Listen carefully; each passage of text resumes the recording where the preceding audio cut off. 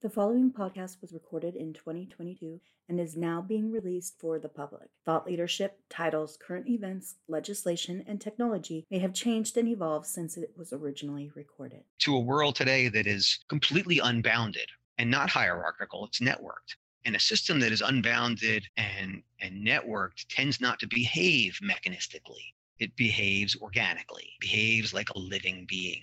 And the problem, of course, is that requires you, therefore, in order to describe it with some degree of precision, to have metaphors that are organic metaphors that would be drawn more from, let's say, ecology or biology or medicine, more organic fields, but not engineering, not Newtonian mechanics. And we haven't really changed. We are still using our traditional metaphorical menu, comfortable with it. We don't even have to think about it. And this leads to problems. The opinions and views expressed in the following podcast do not represent the views of NIU or any other U.S. government entity. They are solely the opinions and views of the speakers. Any mention of organizations, publications, or products not owned or operated by the U.S. government is not a statement of support and does not constitute U.S. government endorsement.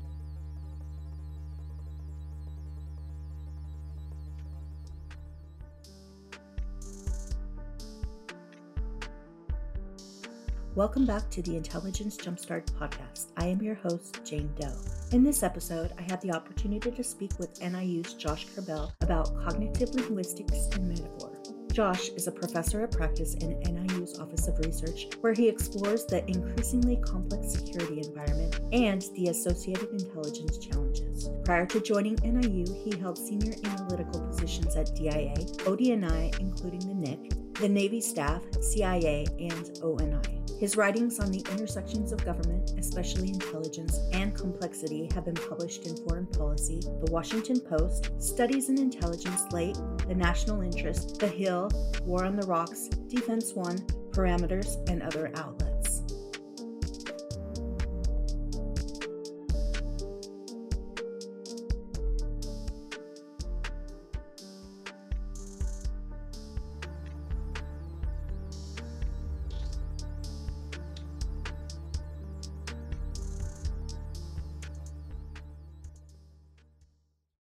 Josh Kerbel, thank you so much for coming on the Intelligence Jumpstart. Thank you for having me. I'm looking forward to it. So let's just dive in. At the National Intelligence University, we are the IC's university, and one of our greatest features is that we bring students together in a classroom and they get to learn from one another, building an IC officer's language instead of just a DI officer perspective or a CIA officer's perspective. And one of the interesting things about you is that you didn't necessarily get that in a classroom, but you've kind of gained that IC officer's perspective throughout your career. You've worked for many different agencies. So I'm hoping you can speak a little bit about your experience and tell us, was that on purpose or was it more, dare I say, strategic? I'm not sure it was on purpose or that it was strategic. Really, the long and short of my background is I've been in the intelligence community for about 26 years, 21 of those as an analyst or an analytic tradecraft specialist, and then the last 5 at NIU on the research faculty. As you mentioned, I've served in a multitude of agencies, CIA, DIA, NIC, the Office of Naval Intelligence, previous stint in ODNI. So I've pretty much sort of covered the waterfront in agencies.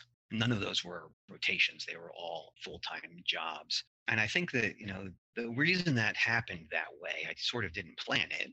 I'm an introspective person by nature. I've always been a person who's always asking, why do we do it that way? Why is that our approach? And I didn't mean it in a sort of a rebellious sense. It was just in the sense that that's just how I've always been. I was always like that in school as well.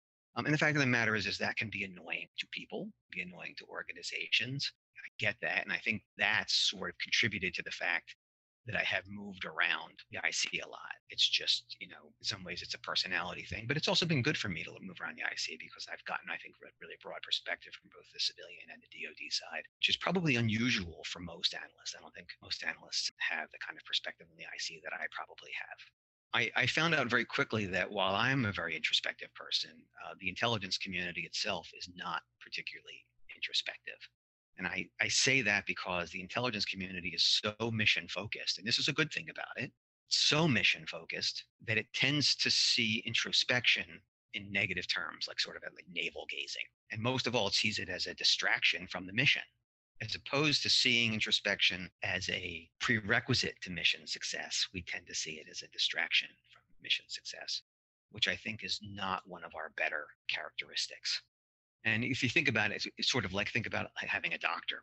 If you had a doctor who all the time said, look, I have a ton of patients that need to be treated, I don't have time to read the latest literature on methods and so forth, that's not a doctor that you would want. And I think the same holds for intelligence officers. If you're so mission focused that you don't have time, or you feel you don't have time to read and to sort of study all these other developments in the field, ultimately you're just going to be obsolete, right? You're just not going to be state of the art anymore. So anyway, that focus on introspection led me to focus a lot on what might be termed metacognition, basically thinking about thinking. And that subset of metacognition really led me to this whole idea of cognitive linguistics, this whole idea of language and thought. Very cool that you have moved in that direction and that you have developed that broad perspective that you talked about. I wanted to dive into your interest in cognitive linguistics. Sure. It's not a new concept, but it is kind of new for the IC. And I'm hoping you can touch on that a little bit. What is cognitive linguistics? What does this really mean for the IC? Well, separate from the IC, but also applied to the IC environment. In the broadest sense, cognitive linguistics is just the branch of linguistics that explores the relationship between language and the mind, between language and thought. Within the IC, I think it tends to be pretty neglected because we sort of operate on two really big assumptions. Number one is that we all know how to think, right? If nothing else, we've all gone to good universities. We've all got degrees. And the assumption, therefore, is that somehow we all know how to think. And the second assumption is that if we are indeed cognitively challenged at all, the reason for that is mostly because of cognitive biases. We've all learned about cognitive biases in recent years. It's been a big theme in a lot of training things. And one of the things we tend to learn about cognitive biases is that awareness of them does almost nothing to mitigate. So it's easy for us to sort of say, well, they're cognitive biases. Nobody can get around them. And they're inevitable. And if we have really cognitive failures, they're mostly probably stemming from that. We even introduce things like structured analytic techniques and other things to try and help us with cognitive biases. But at the end of the day, we sort of accept them, which is an important thing to, it is important to understand that you have them. So when we do talk about language, if we do, then we tend to talk about it in, I would argue, probably in two distinct ways. One, we talk about foreign language, which obviously is a whole different thing. Or if we talk about language in our own IC context, we tend to think about it in terms of style. So at we teach new analysts what was called I guess probably now they call it the style. It's an emphasis on brevity and simple sentences with not a lot of adverbs and uncertainty. A focus really on concision of language. This is interesting because we like to talk about precision of language. You'll hear that a lot at various agencies, precision of language. But the IC really doesn't spend much time concerned with precision of language. In reality, it concerns itself with concision of language. Say it as few terms as possible. And recently, when we've talked about language a lot, the language discussion stylistically has focused on probability and confidence language. How do we convey our degree of certainty or uncertainty and that something's going to happen, or in the strength of our logic and our information base? So we tend not to think really about language in terms of how closely it is connected to how we think.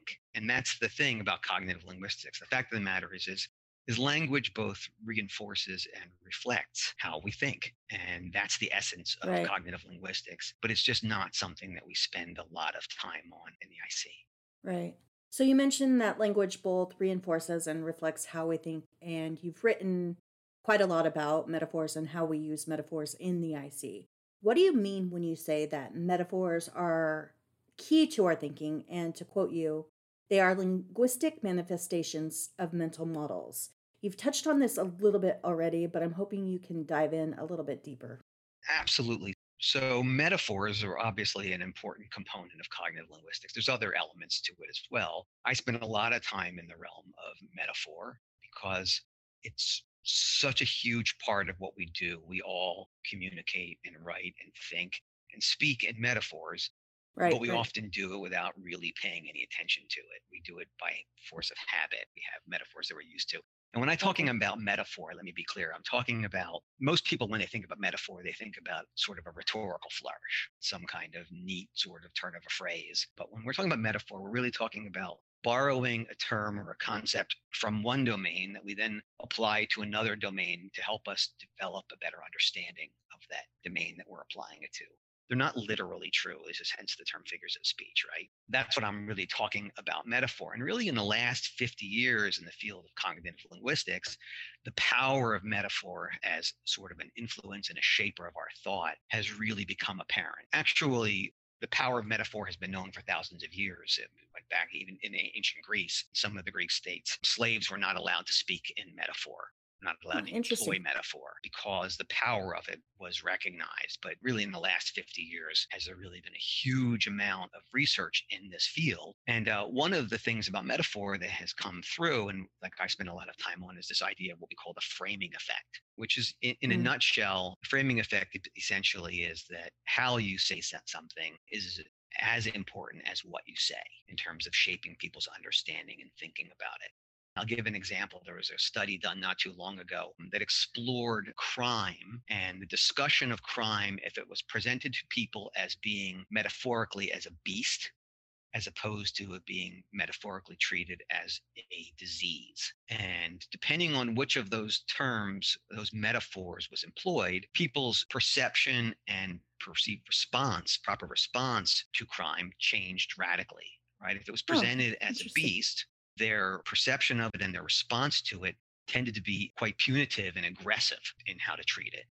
Whereas if it was presented as a disease, their response to it tended to be much more about preventative measures and even how Mm, to treat it. So very, very powerful in terms of which metaphor is used in terms to how you might see or perceive it, which of course has huge implications for us in terms of depending on the metaphor we use may have a great influence on the policymaker's perception. So it's a right. model in that sense. You need good models. The bottom line is how you describe your world shapes how you're going to respond to it and how you're going to see it. So if you describe the world as a machine, you're going to think of it as behaving like a machine, which may be fine if you're in a situation kind of like that. But of course, the world is changing today and it behaves much less like a machine and more like an organism. Thinking about the framing effect you mentioned and this machine versus organic, you've written quite a lot about dead metaphors and the Cold War, using the Cold War to describe how we interact with the people of China or with Russia. You've written that it is detrimental to how we perceive their threat to us, but how we deal with it as well because of our mental models aren't able to really conceive the true nature of what the environment actually puts in front of us. I think I see why it matters, but why does it matter that the IC's Yeah. reliance on Cold War metaphors hasn't changed? So this is sort of fundamental to what I focus on, really. The intelligence community's formative experience, I mean, obviously our community goes back to the founding of the republic. I shouldn't say that. Intelligence goes back to the founding of the republic, but the community's formative experience really was the Cold War. So the post Right. World War II era, really late 1940s up until 1991. And that world was in many ways what we would term in systems parlance as a complicated environment, but not a Right. complex environment, right? It was basically a two-body problem. It was highly linear. NATO, Warsaw Pact, US, Russia, two hierarchies kind of confronting each other. And in that sense, it was very much sort of a mechanistic sort of environment, each side sort of responding to the other side. And it was quite mechanical. And our metaphorical menu, if you will, is basically built around that terminology like inertia, momentum, tension, leverage, trajectory. These are all metaphors that you see embedded, another metaphor that you see throughout our products and have for a long time. And it made sense for the world that we were trying to describe that was our formative experience, right? And it worked for us. We actually, I think, did a good job. Obviously, we had our failures, but I think it's fair to say that the intelligence community did a good job in terms of its understanding of the Soviet Union. And we helped to usher that period into a peaceful grave. The problem is the world has changed an awful lot since the Cold War. We want to admit it or not. Hmm. And by that, I mean that it's gone from being really a two body, very closed hierarchical system where we could sort of fence out all that other complexity and just focus on this complicated relationship between the US and Soviet Union to a world today that is completely unbounded and not hierarchical, it's networked. And a system that is unbounded and networked tends not to behave mechanistically. It behaves organically, behaves like a living being. And the problem, of course, is that that requires you, therefore, in order to describe it with some degree of precision, to have metaphors that are organic metaphors that would be drawn more from, let's say, ecology or biology or medicine, more organic fields, but not engineering, not Newtonian mechanics. And we haven't really changed. We are still using our traditional metaphorical menu, comfortable with it. We don't even have to think about it. And this leads to problems in dealing with what might be called a post-Cold War kind of environment. And I would point out that this is a problem today because, we have, with Russia and China today, a lot of people are saying, oh, we're back into the Cold War or a Cold War, and even in the period between 1991 and our current era, we never really renamed it. We continued to call it, we just called it post-Cold War, after the Cold War, or since the Cold War, in the wake of the Cold War. But our primary strategic frame, to go back to that framing effect thing, has been Cold War and still is. In fact, today I think we're doubling down on it. And that's a problem because that particular metaphor, and Cold War is a metaphor, if that becomes our frame, well, we have certain things that are associated with that.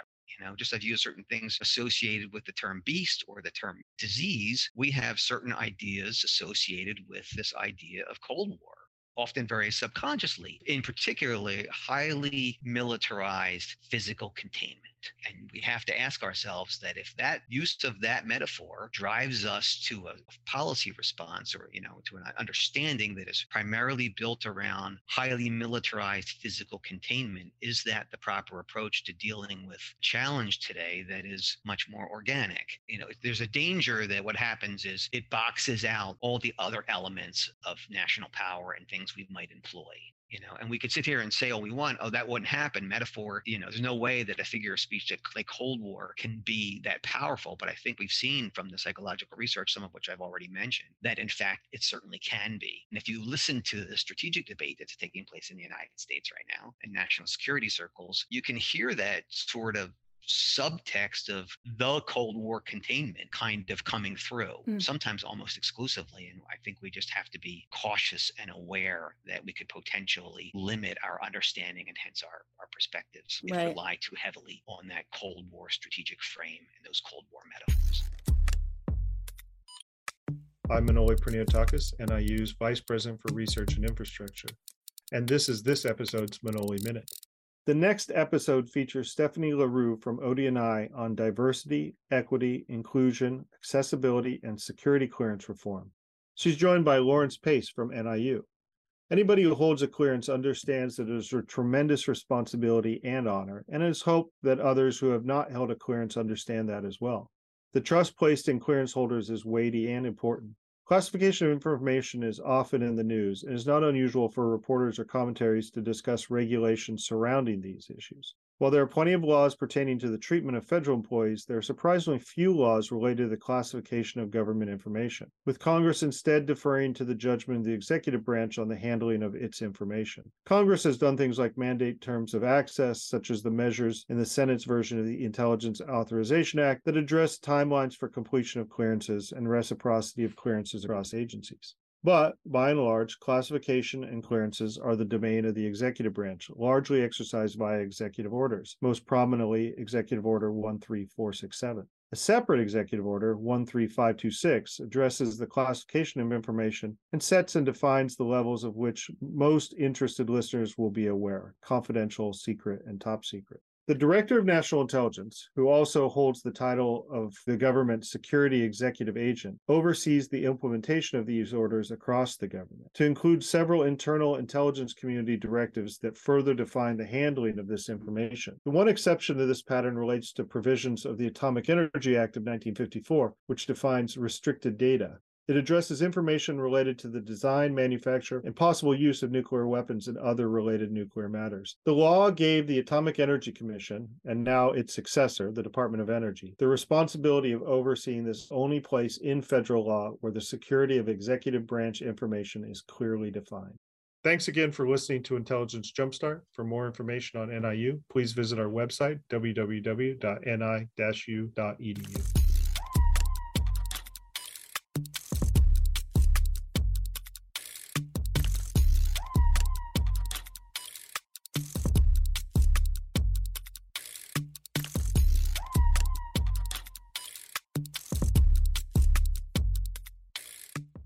It's kind of fascinating how our language can actually affect how we do business and well, like you mentioned, how it affects our policy responses. But to what extent do you think the IC's reliance on the Cold War language affects how we organize ourselves?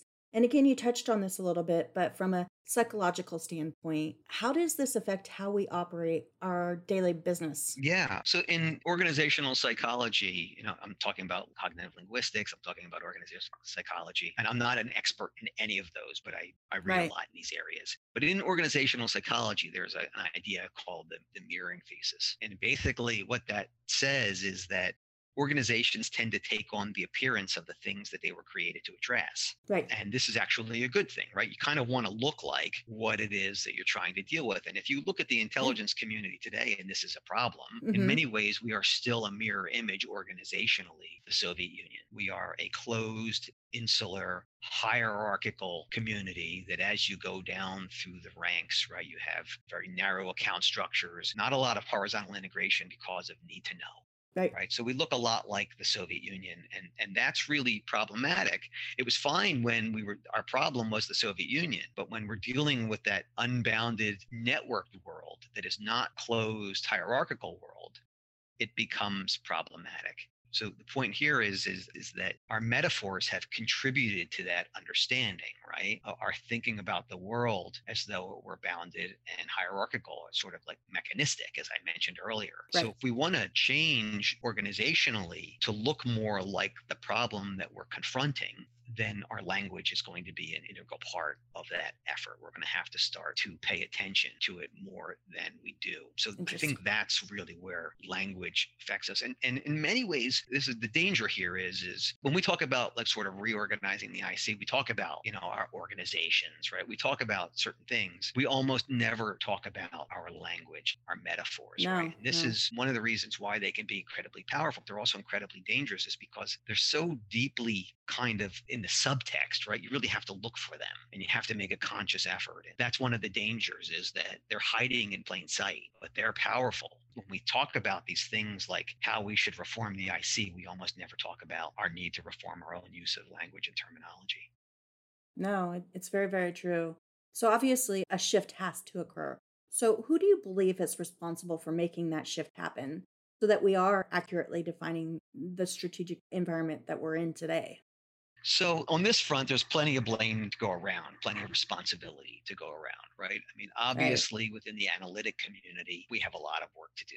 As I mentioned earlier, we're just not that introspective and we're not paying attention to our metaphors so much. When we're talking about language, we're focusing on style. So Right. there's a responsibility there for us to become aware of this, to recognize this, and to respond to it. But it can't and it won't work just if we do it. Policymakers also have to be made aware of it and have to Mm. come to some understanding of it. Otherwise, if we start changing our metaphors, they're going to just look at them and say, well, that's weird. It's it's awkward, right? Right. It's not going to necessarily help us on a credibility basis. So they too have to become more attuned to this issue. And then I think in the middle, in a lot of ways, is the editorial community. The editors in the IC are an incredibly powerful bunch, but when they edit, they tend not to pay a lot of attention to our metaphors because that's how they've been brought up and trained. Their emphasis is, are grammar correct? And their emphasis is on style. A couple of years ago, after I wrote a piece on metaphor, was asked to speak to a gathering of the defense intelligence editors. And when I started to talk about this point, it was interesting to me how many of them simply hadn't thought about it. They didn't necessarily rebel against it, which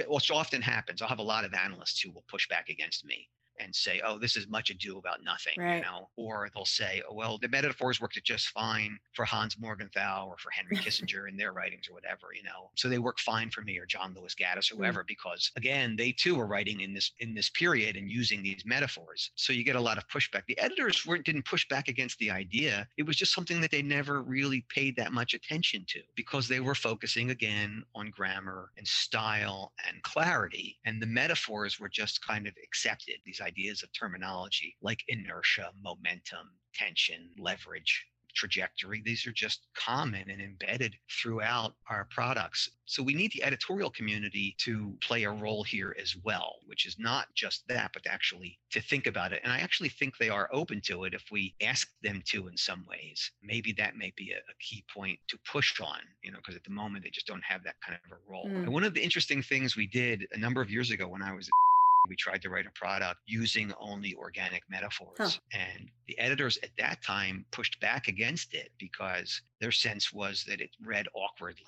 Even though we were very conscious of the metaphors we were choosing, it just read awkwardly. And they sort of reverted back to a more traditional Newtonian mechanical Cold War kind of metaphor, just because they weren't used to this kind of new metaphor. We tried to explain to them why. And when they had explained, they were receptive. But it is really, truly a challenge. It just, the organic metaphors in a lot of ways seem still awkward to us. So I guess what I'm saying is that there's a huge amount of responsibility spread across a large swath of people here that are going to have to address it in order for us to sort of move this forward. And it's a heavy lift. Right. By nature, I'm the kind of person who needs a windmill to sort of tilt at. I need something like that. So it's great for me because I can continue to keep banging away at it and always find people to whom it's both new and some who will push back. But it's certainly not something that we're going to solve within the confines of the IC alone. Yeah. So switching gears a little bit, you are a co-director of one of the Anne Cara Christie Institute's centers. In that position, I'm sure you would have an incredible amount of influence so that you could start normalizing, I guess is the word, these organic metaphors. Is this a consideration at all? Yeah, so within the center that I'm the co-director of, the Center for Anticipatory Intelligence and Adaptive Influence, well, that's a mouthful. But essentially, that center is focused on this idea of the increasingly complex security environment and what we need to do to address it.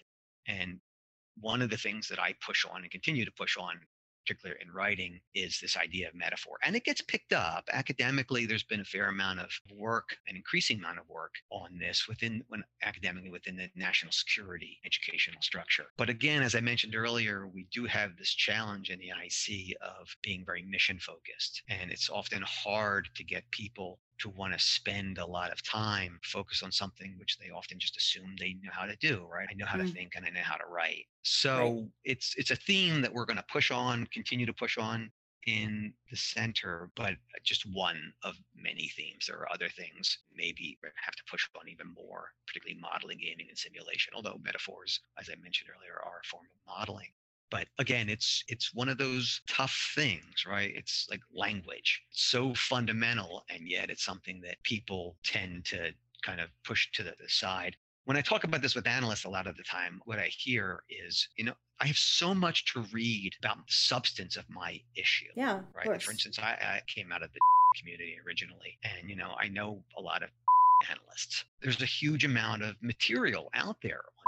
Just the academic material itself is overwhelming, never mind what's in the news and other forms of reporting. So if I talk to them about this, they'll often say to me, I don't have time to spend reading about linguistics or anything as esoteric as metaphor, right? There's just too much stuff on to read. If I were to split my time, I would never get to so much of it. They don't get to anyway because it's just so overwhelming. So it's a hard sell, right? They just don't believe that, even if they do appreciate the idea of the power of language and metaphor, they often just don't believe that they have the time. And if they do, it'll distract from their substantive knowledge of the topic. And I understand that, you can talk all day about how powerful it is and how it matters. And even if they're willing to acknowledge it, at the same time, they'll still say, I simply can't. I'll just fall behind even further from where I am, my topic. Gotcha. That makes sense to me. So as we're wrapping up here, I wanted to ask you, and we're shifting gears again away from the metaphor. You've written about this concept of emergence and how over the past 30 years, it has become an overarching national security challenge. What do you mean by this? So there's a lot of elements here. So here we're stepping a little bit away from metaphor and more broadly into language, which is important. So emergence is a concept. It's sort of it's a defining characteristic of a complex system. This is actually a linguistic sloppiness problem we have, not just purely a metaphorical issue. In the intelligence community, we tend to use the term emergent, emerging, emergence as just in many ways a synonym for sort of what's coming. This is the thing that's coming down the pike. but it's actually a term of art of complex systems theory, complexity science. And an emergent phenomena or emergence is a phenomena that grows organically as kind of a macro behavior out of the whole. It tends to be unpredictable, although it can be anticipated. And it's emergent phenomena today that I would argue in many ways are the main national security threats. What kinds of things are emergent phenomena? Well, things like climate change, globalization and deglobalization, urbanization, information war, cyber cascades, any kind of economic contagion like inflation, deflation, supply chain disruptions, and of course the biggie right now, I would say, pandemics. These are all things, they're not directed from any central point. They're not directed from Moscow or from Beijing or from Washington or London. These are phenomena that grow organically out of this immense interconnectivity and interdependence we've built with both the virtual environment and, of course, the increasing physical connectivity we have in the world, particularly airfare. It's now possible to get anywhere in the world in 20 hours, pretty much. So the physical connectivity is immense. But then when you add to that an virtual environment today, like where it's possible for just about anybody to broadcast, right? All you need is a cell phone, an internet connection, and a social media app, which is new, right? 30 years ago, you didn't have that. 30 years ago, information was pretty still top down, right? The ability to broadcast was purely the purview of governments or pretty much media corporations, and in some cases, wealthy individuals. But now anybody has that capability. So emergence is now this kind of major theme in terms of what we're dealing with as a national security structure. It's not just dealing with a nation state anymore. These are things that transcend a nation states. And you're never going to understand them if you don't have the language to describe them downright. So our habit of just using the word emergent or emerging in a sloppy form without understanding sort of the systemic real meaning of it does end up hurting us. It's the same thing like when we talk about the sloppiness in terms of how we use the terms complicated or complexity. We use them interchangeably, but in reality, they mean two different things. Most people just, if they want to reiterate what they've just said something was complicated, they might use the term complex. We use them synonymously in idiomatic speech, but in reality, they're different things, right? A complicated system is a system that tends to be closed and has consistent relationships between the parts, and the parts don't change that much, right? There can be a lot of them, and it can be quite intricate. My wristwatch is complicated, but it's not complex. My car is complicated, but it's not complex. Complexity, you have open systems, pieces adding, pieces going away. The system can be rapidly evolving, and behavior is not consistent over time because the relationships between the pieces are always changing and you have feedback loops. So anyway, complexity is a much better descriptor in systems language for the world that we're dealing with today. But you have to understand the distinctions, and we often don't. So this way we use our language, emergence, complicated, complexity, this kind of sloppiness, I think contributes a great deal to our often misunderstanding of the nature of the challenges that we're trying to describe and hence understand. This is truly interesting stuff. Do you think this is a U.S. intelligence community problem, or do you think that it's a global problem of using and or not evaluating language? It's a great question. I haven't spent a lot of time sort of exploring, the way I have American intelligence community products, looking for metaphors. I haven't spent much time looking at other countries. But the bottom line is that these linguistic characteristics apply to everybody. So whether or not other countries are using outdated metaphors, I have less insight into. The fact of the matter is metaphor affects them the same way that it affects us.